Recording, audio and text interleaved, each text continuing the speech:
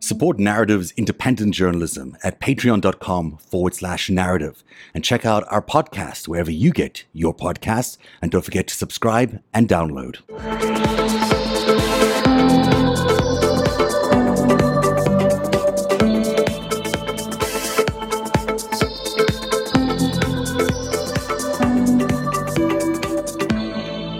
It's been a bit haywire getting on the show, but we're so glad we finally are here with Greg Smith. Hi, Greg. How are you? Hey, Zev. Thank you. Thanks very much for joining us. We're looking forward to tonight's show, and Eric Garland is here, as often he is.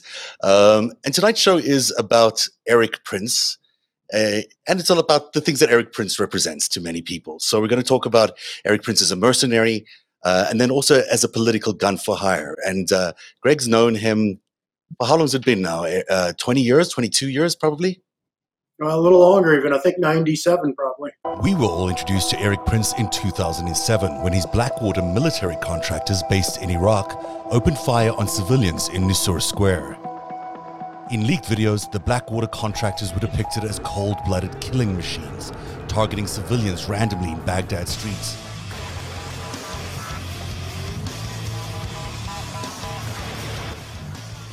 The incident spelled the end of America's efforts in Iraq, and it cost Prince his fortune and a career. We strive for perfection. We try to drive towards the highest standards, but the fog of war and accidents and the bad guys just have to get lucky once.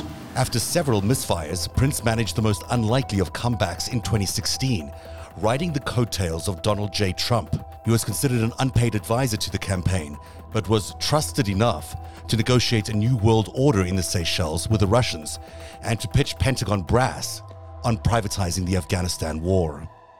4 years later, thanks to a newly released United Nations investigation and declassified intelligence documents, we are discovering the full extent of Prince's activities as a military contractor, mercenary, and political operative.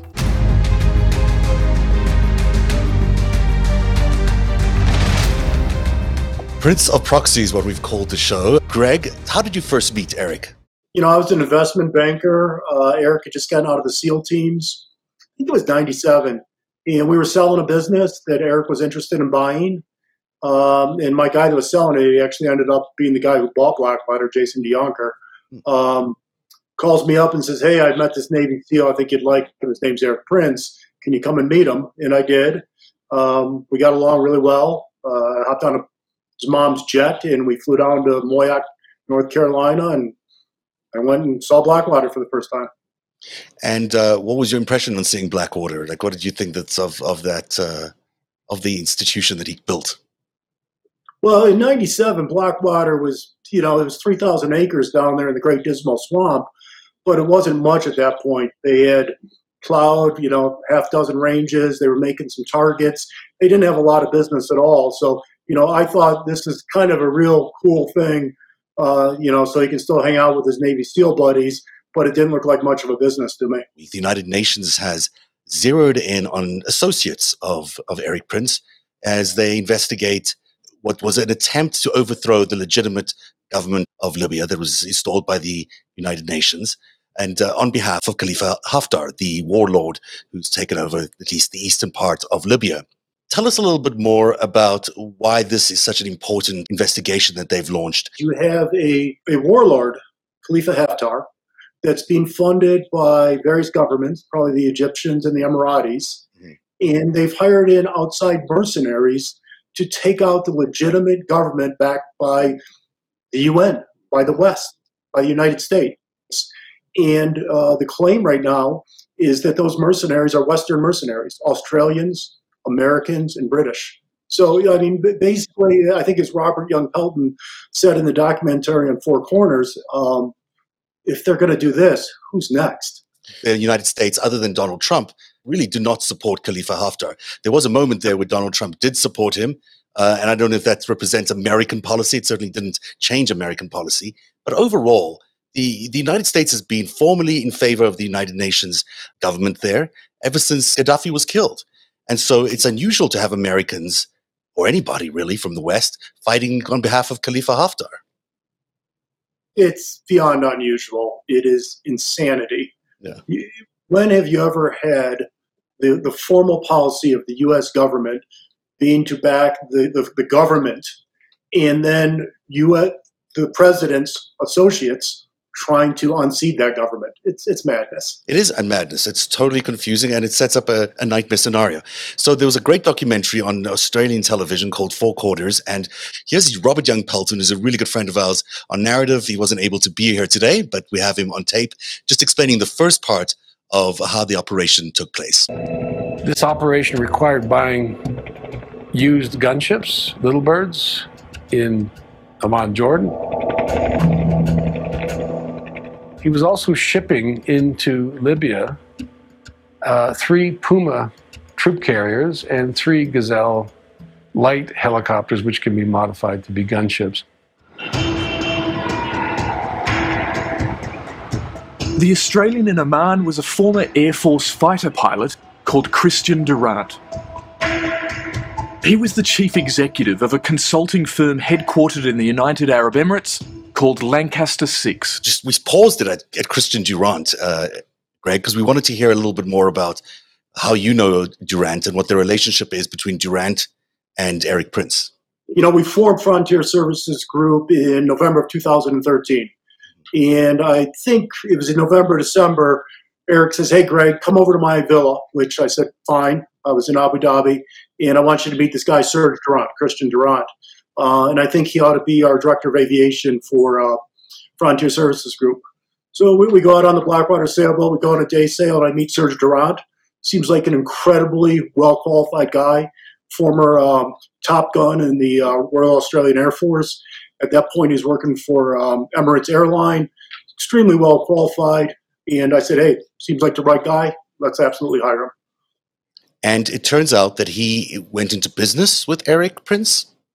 We terminated Serge's employment in 2015, September, from Frontier Services Group, because he was doing some things we weren't happy about, just in terms of moving aircraft around.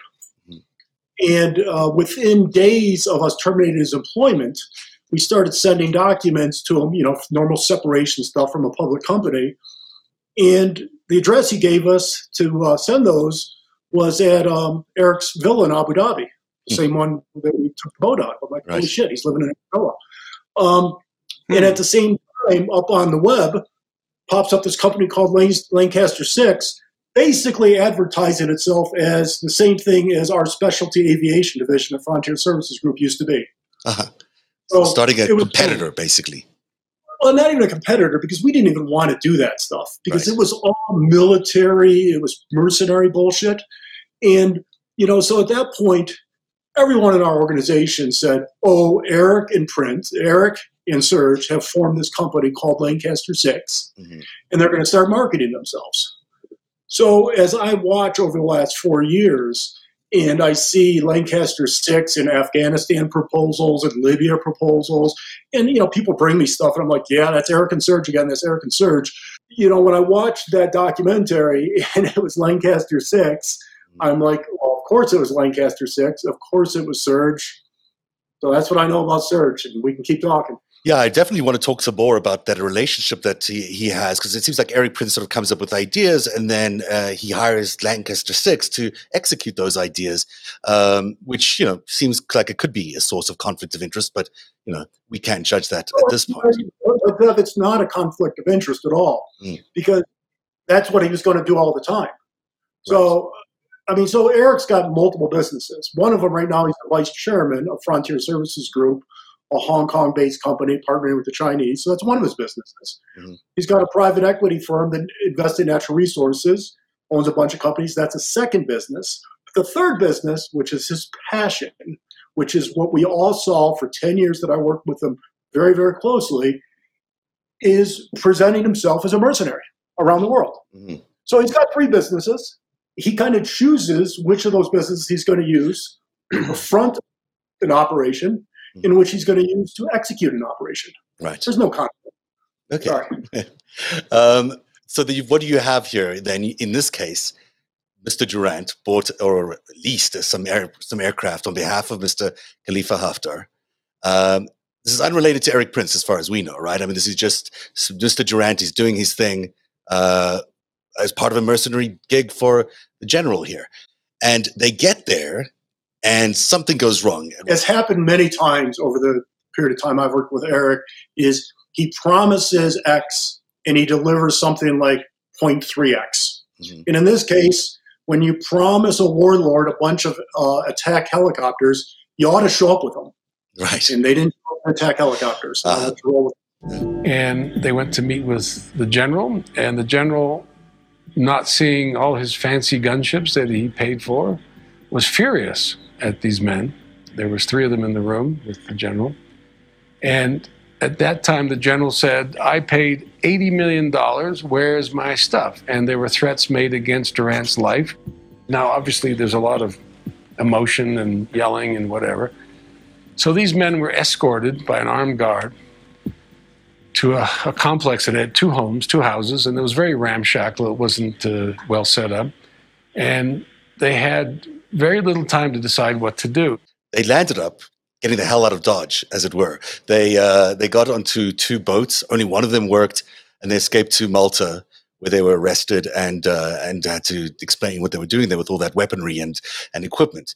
And so they left behind as well a lot of information around who they were back there, because everyone knew that they were trying to do that. They also left a boat behind and other tracks that they were who they were. So now the Libyan government in the United Nations is aware that there was an operation to try and unseat them, involving all these mercenaries.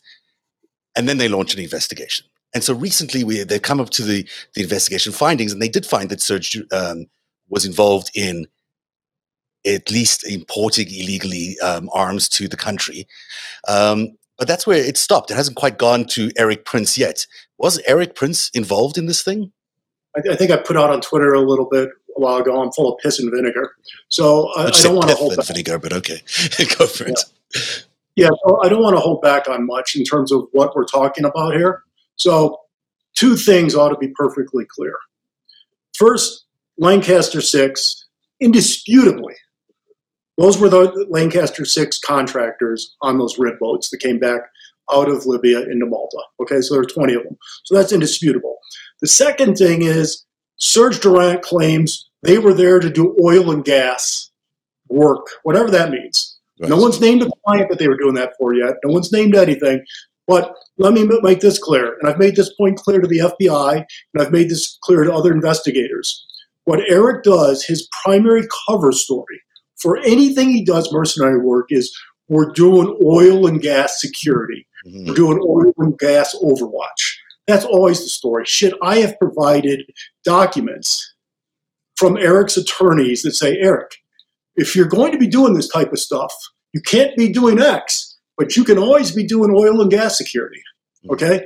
So no matter what he's doing, and this was almost certainly, in my opinion, the contract work that was described in Four Corners in terms of they're going to take out high-value targets and they're going to act as pure kinetic mercenaries. Mm-hmm. So that's the one thing. So Lancaster 6, and they were there operating as mercenaries.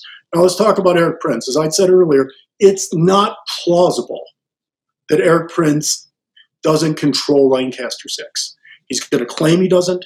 His attorneys, Vince Gordon in the UAE, is going to claim he doesn't. His attorneys here in the US will claim he has nothing to do with it. But what Eric does is pretty simple. He takes a company, and you have to ask 3 questions. The first question is, Eric, do you own that business? And he'll say, no, I don't own it. Okay, so you don't own the equity of it. Eric, do you have any financial interest in that company? I.e., do you own all the debt? Do they owe you a bunch of money? So even though you don't own the equity, do you control it? And he'll say, no, I don't own, I don't have that either. Okay, so then the third question that a smart investigator needs to ask is, have you gained any type of benefit from that business? Are you a beneficiary owner in any way? No, have you gained any benefit, right? So here's the way you would get paid if that's happening, right? So it's an $80 million contract. $80 million goes into Lancaster 6 bank account. Lancaster 6 isn't going to wire Eric any money, but what happened probably is Eric probably got wired X amount of money from the same thing. So look for wire transfers coming out of whatever entity wired to Lancaster 6 going into an Erik Prince or an Erik Prince related account. That's the way he would do it. anytime I hear about something that's really complex in terms of finance as a for-profit business, I ask a lot of questions. So you're talking about there's two different corporations that are operating out of the same villa in Abu Dhabi, and one might get a contract. And if you went to the guy who owns the villa and is pretty obviously related to the whole thing, and he says, I'm not an owner of any of that. But then there's a wire transfer structure elsewhere. It reminds me of some other structures that, aren't the simplest to explain. Anything else you've seen on that in that regard about complexity? So it's just not the Eric Prince world, but I'll give you an example of complexity, right? So in 2014, we signed a contract in South Sudan, we being Frontier Services Group, to provide oil and gas security work. Again, same thing, but there was some other bullshit going on in that contract even. But that's what the contract said. We could not get money paid from the South Sudanese government or the Ministry of Oil, I guess, into Frontier Services Group because there were sanctions against them. There was all kinds of stuff going on. Get it? So we ultimately had to wire money through, the Bank of Qatar. So anything that Eric is involved with, and you're dealing with sanctioned countries, Libya, South Sudan, sanctioned governments, sanctioned government personnel, it's always going to be complicated. You have to move money through different paths. As a matter of fact, you don't want to come through the U.S. financial system. If you use the U.S. financial system, which they did to us at Frontier Services Group, they shut it down, they send the wire back. So there's the web of complexity that is required to do this. You need to have really smart advisors, and you need to have bank accounts all over the world.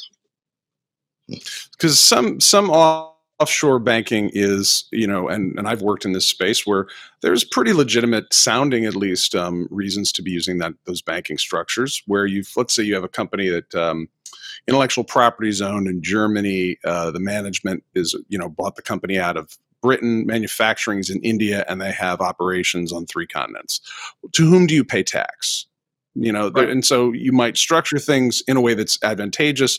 And I don't even find that, even with all the questions about offshore banking, I go, well, that's a good question. To whose society should you contribute the most? That should be a negotiation between governments and, okay, that seems reasonable. And then there's tax evasion and, sanctions evasion for national security issues. And that's kind of when you say we were trying to get around, South Sudanese government sanctions there, so we just went through Qatar instead. That sounds like sanctions evasion, and we've been, the Department of Justice has just hit some North Korean sanctions evasion like Friday with some pretty big indictments. So it seems like a big deal. So that sounds complicated for Mr. Prince there. It's always complicated when you're working with Eric because. Even if you're trying to run a legitimate business, his passion is not running a trucking company, run a medical evac business. His passion, as Robert described on Four Corners, is this army in the box concept. So it gets extremely complicated. Like I said, you need really smart people around you, and you need helps of government. I mean, Eric could not do what he's doing without help from the Emirati government. Lancaster 6 would not exist as a corporation without the Emirati government. You have to have a wasta to make that happen. You can't set up a company like Lancaster 6 and do business in the Emiratis if you're Serge Durant. You just can't. It's not going to happen. He doesn't have nearly enough wasta. No. Well, also something else in terms of, the backing you need. If you're talking about the skill set of being a rifleman, for example, you're a Marine, right? Yes, sir. I'm a rifleman. Yeah, and I just saw a grotesque mistake in the Washington Post with regards to you. It said former Marine. I was told there are no former Marines. There may be retired ones, right? The Marines are produced by the U.S. government. That is a skill set that is part of the U.S. Armed Services. That is a grand tradition that comes down through that, and also the skill sets that are trained in, the equipment that you learn how to use, those are financed by the U.S. taxpayer. And, Royal Air Force in the UK, same thing. parachutiste in France, etc. So there's a nation state behind getting really great soldiers. For example, I think I could hold my own in a reasonably calm bar fight, but I'm not sure about a firefight if you drop me into Nigeria. I'm not a soldier. I was never trained in that. So the people who can handle themselves parachuting in someplace dangerous and painting the town lead, those are special folks, right?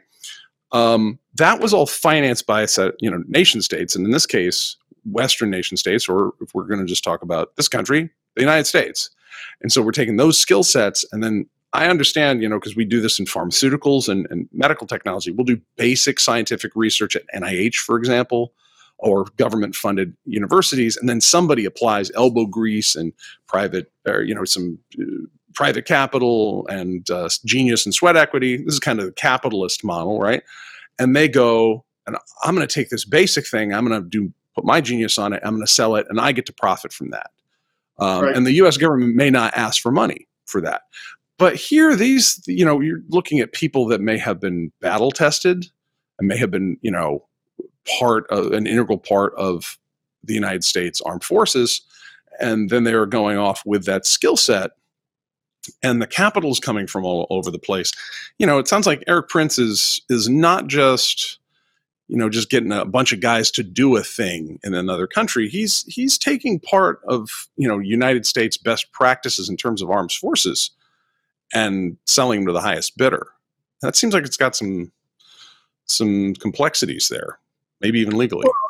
Well, it has complexities because you cannot provide a defense service if you're a US citizen to anyone outside of the U.S. Without a license.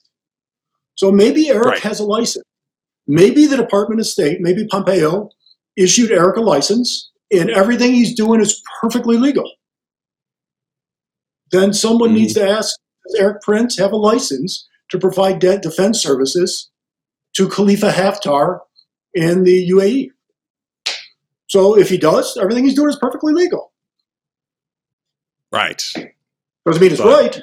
I don't think the notion of private security is necessarily a dodgy thing, because let's say you're going to have a capitalist operation in a country that has a nation state that you'd like to enhance, economic development. You'd like to grow some GDP, right? But it's a little dangerous, and things might get stolen from you. You might need people that can help repel danger and let's just call them random thieves from coming in and attacking. It is, economic development in a dangerous place. It's sort of a chicken and egg thing. If you haven't got anything there economically, it's hard to make a tax base that'll provide for police service and, national armed forces and whatnot. And so it's a dangerous place. So which goes first? So I can see coming in and not having it be an occupying nation state army, because that's very complicated. That's diplomatically in the United Nations. Like, wait a minute, if we had American troops somewhere, it'd be one thing. So I get the idea of having private force, but it seems like something's, just like you have people that are private investigators or private security in the United States who are not their own militia serving some other taskmaster on U.S. soil when they perform those services. It seems like what Erik Prince is doing is not just applying best practices of operational security and, combat, if it is required. It seems like there's something, something. But Erik, let's stick specifically with Libya. So here's the something. This is what you're getting at. If you were going to apply all those things and you're going to help build a nation, you're going to help secure it and stabilize it so they can build the economy, wouldn't you be working for the GNA? You would, of course, be working for the GNA and not the LNA. You wouldn't be working to overthrow the legitimately recognized government. You'd be working to stabilize the legitimately recognized government.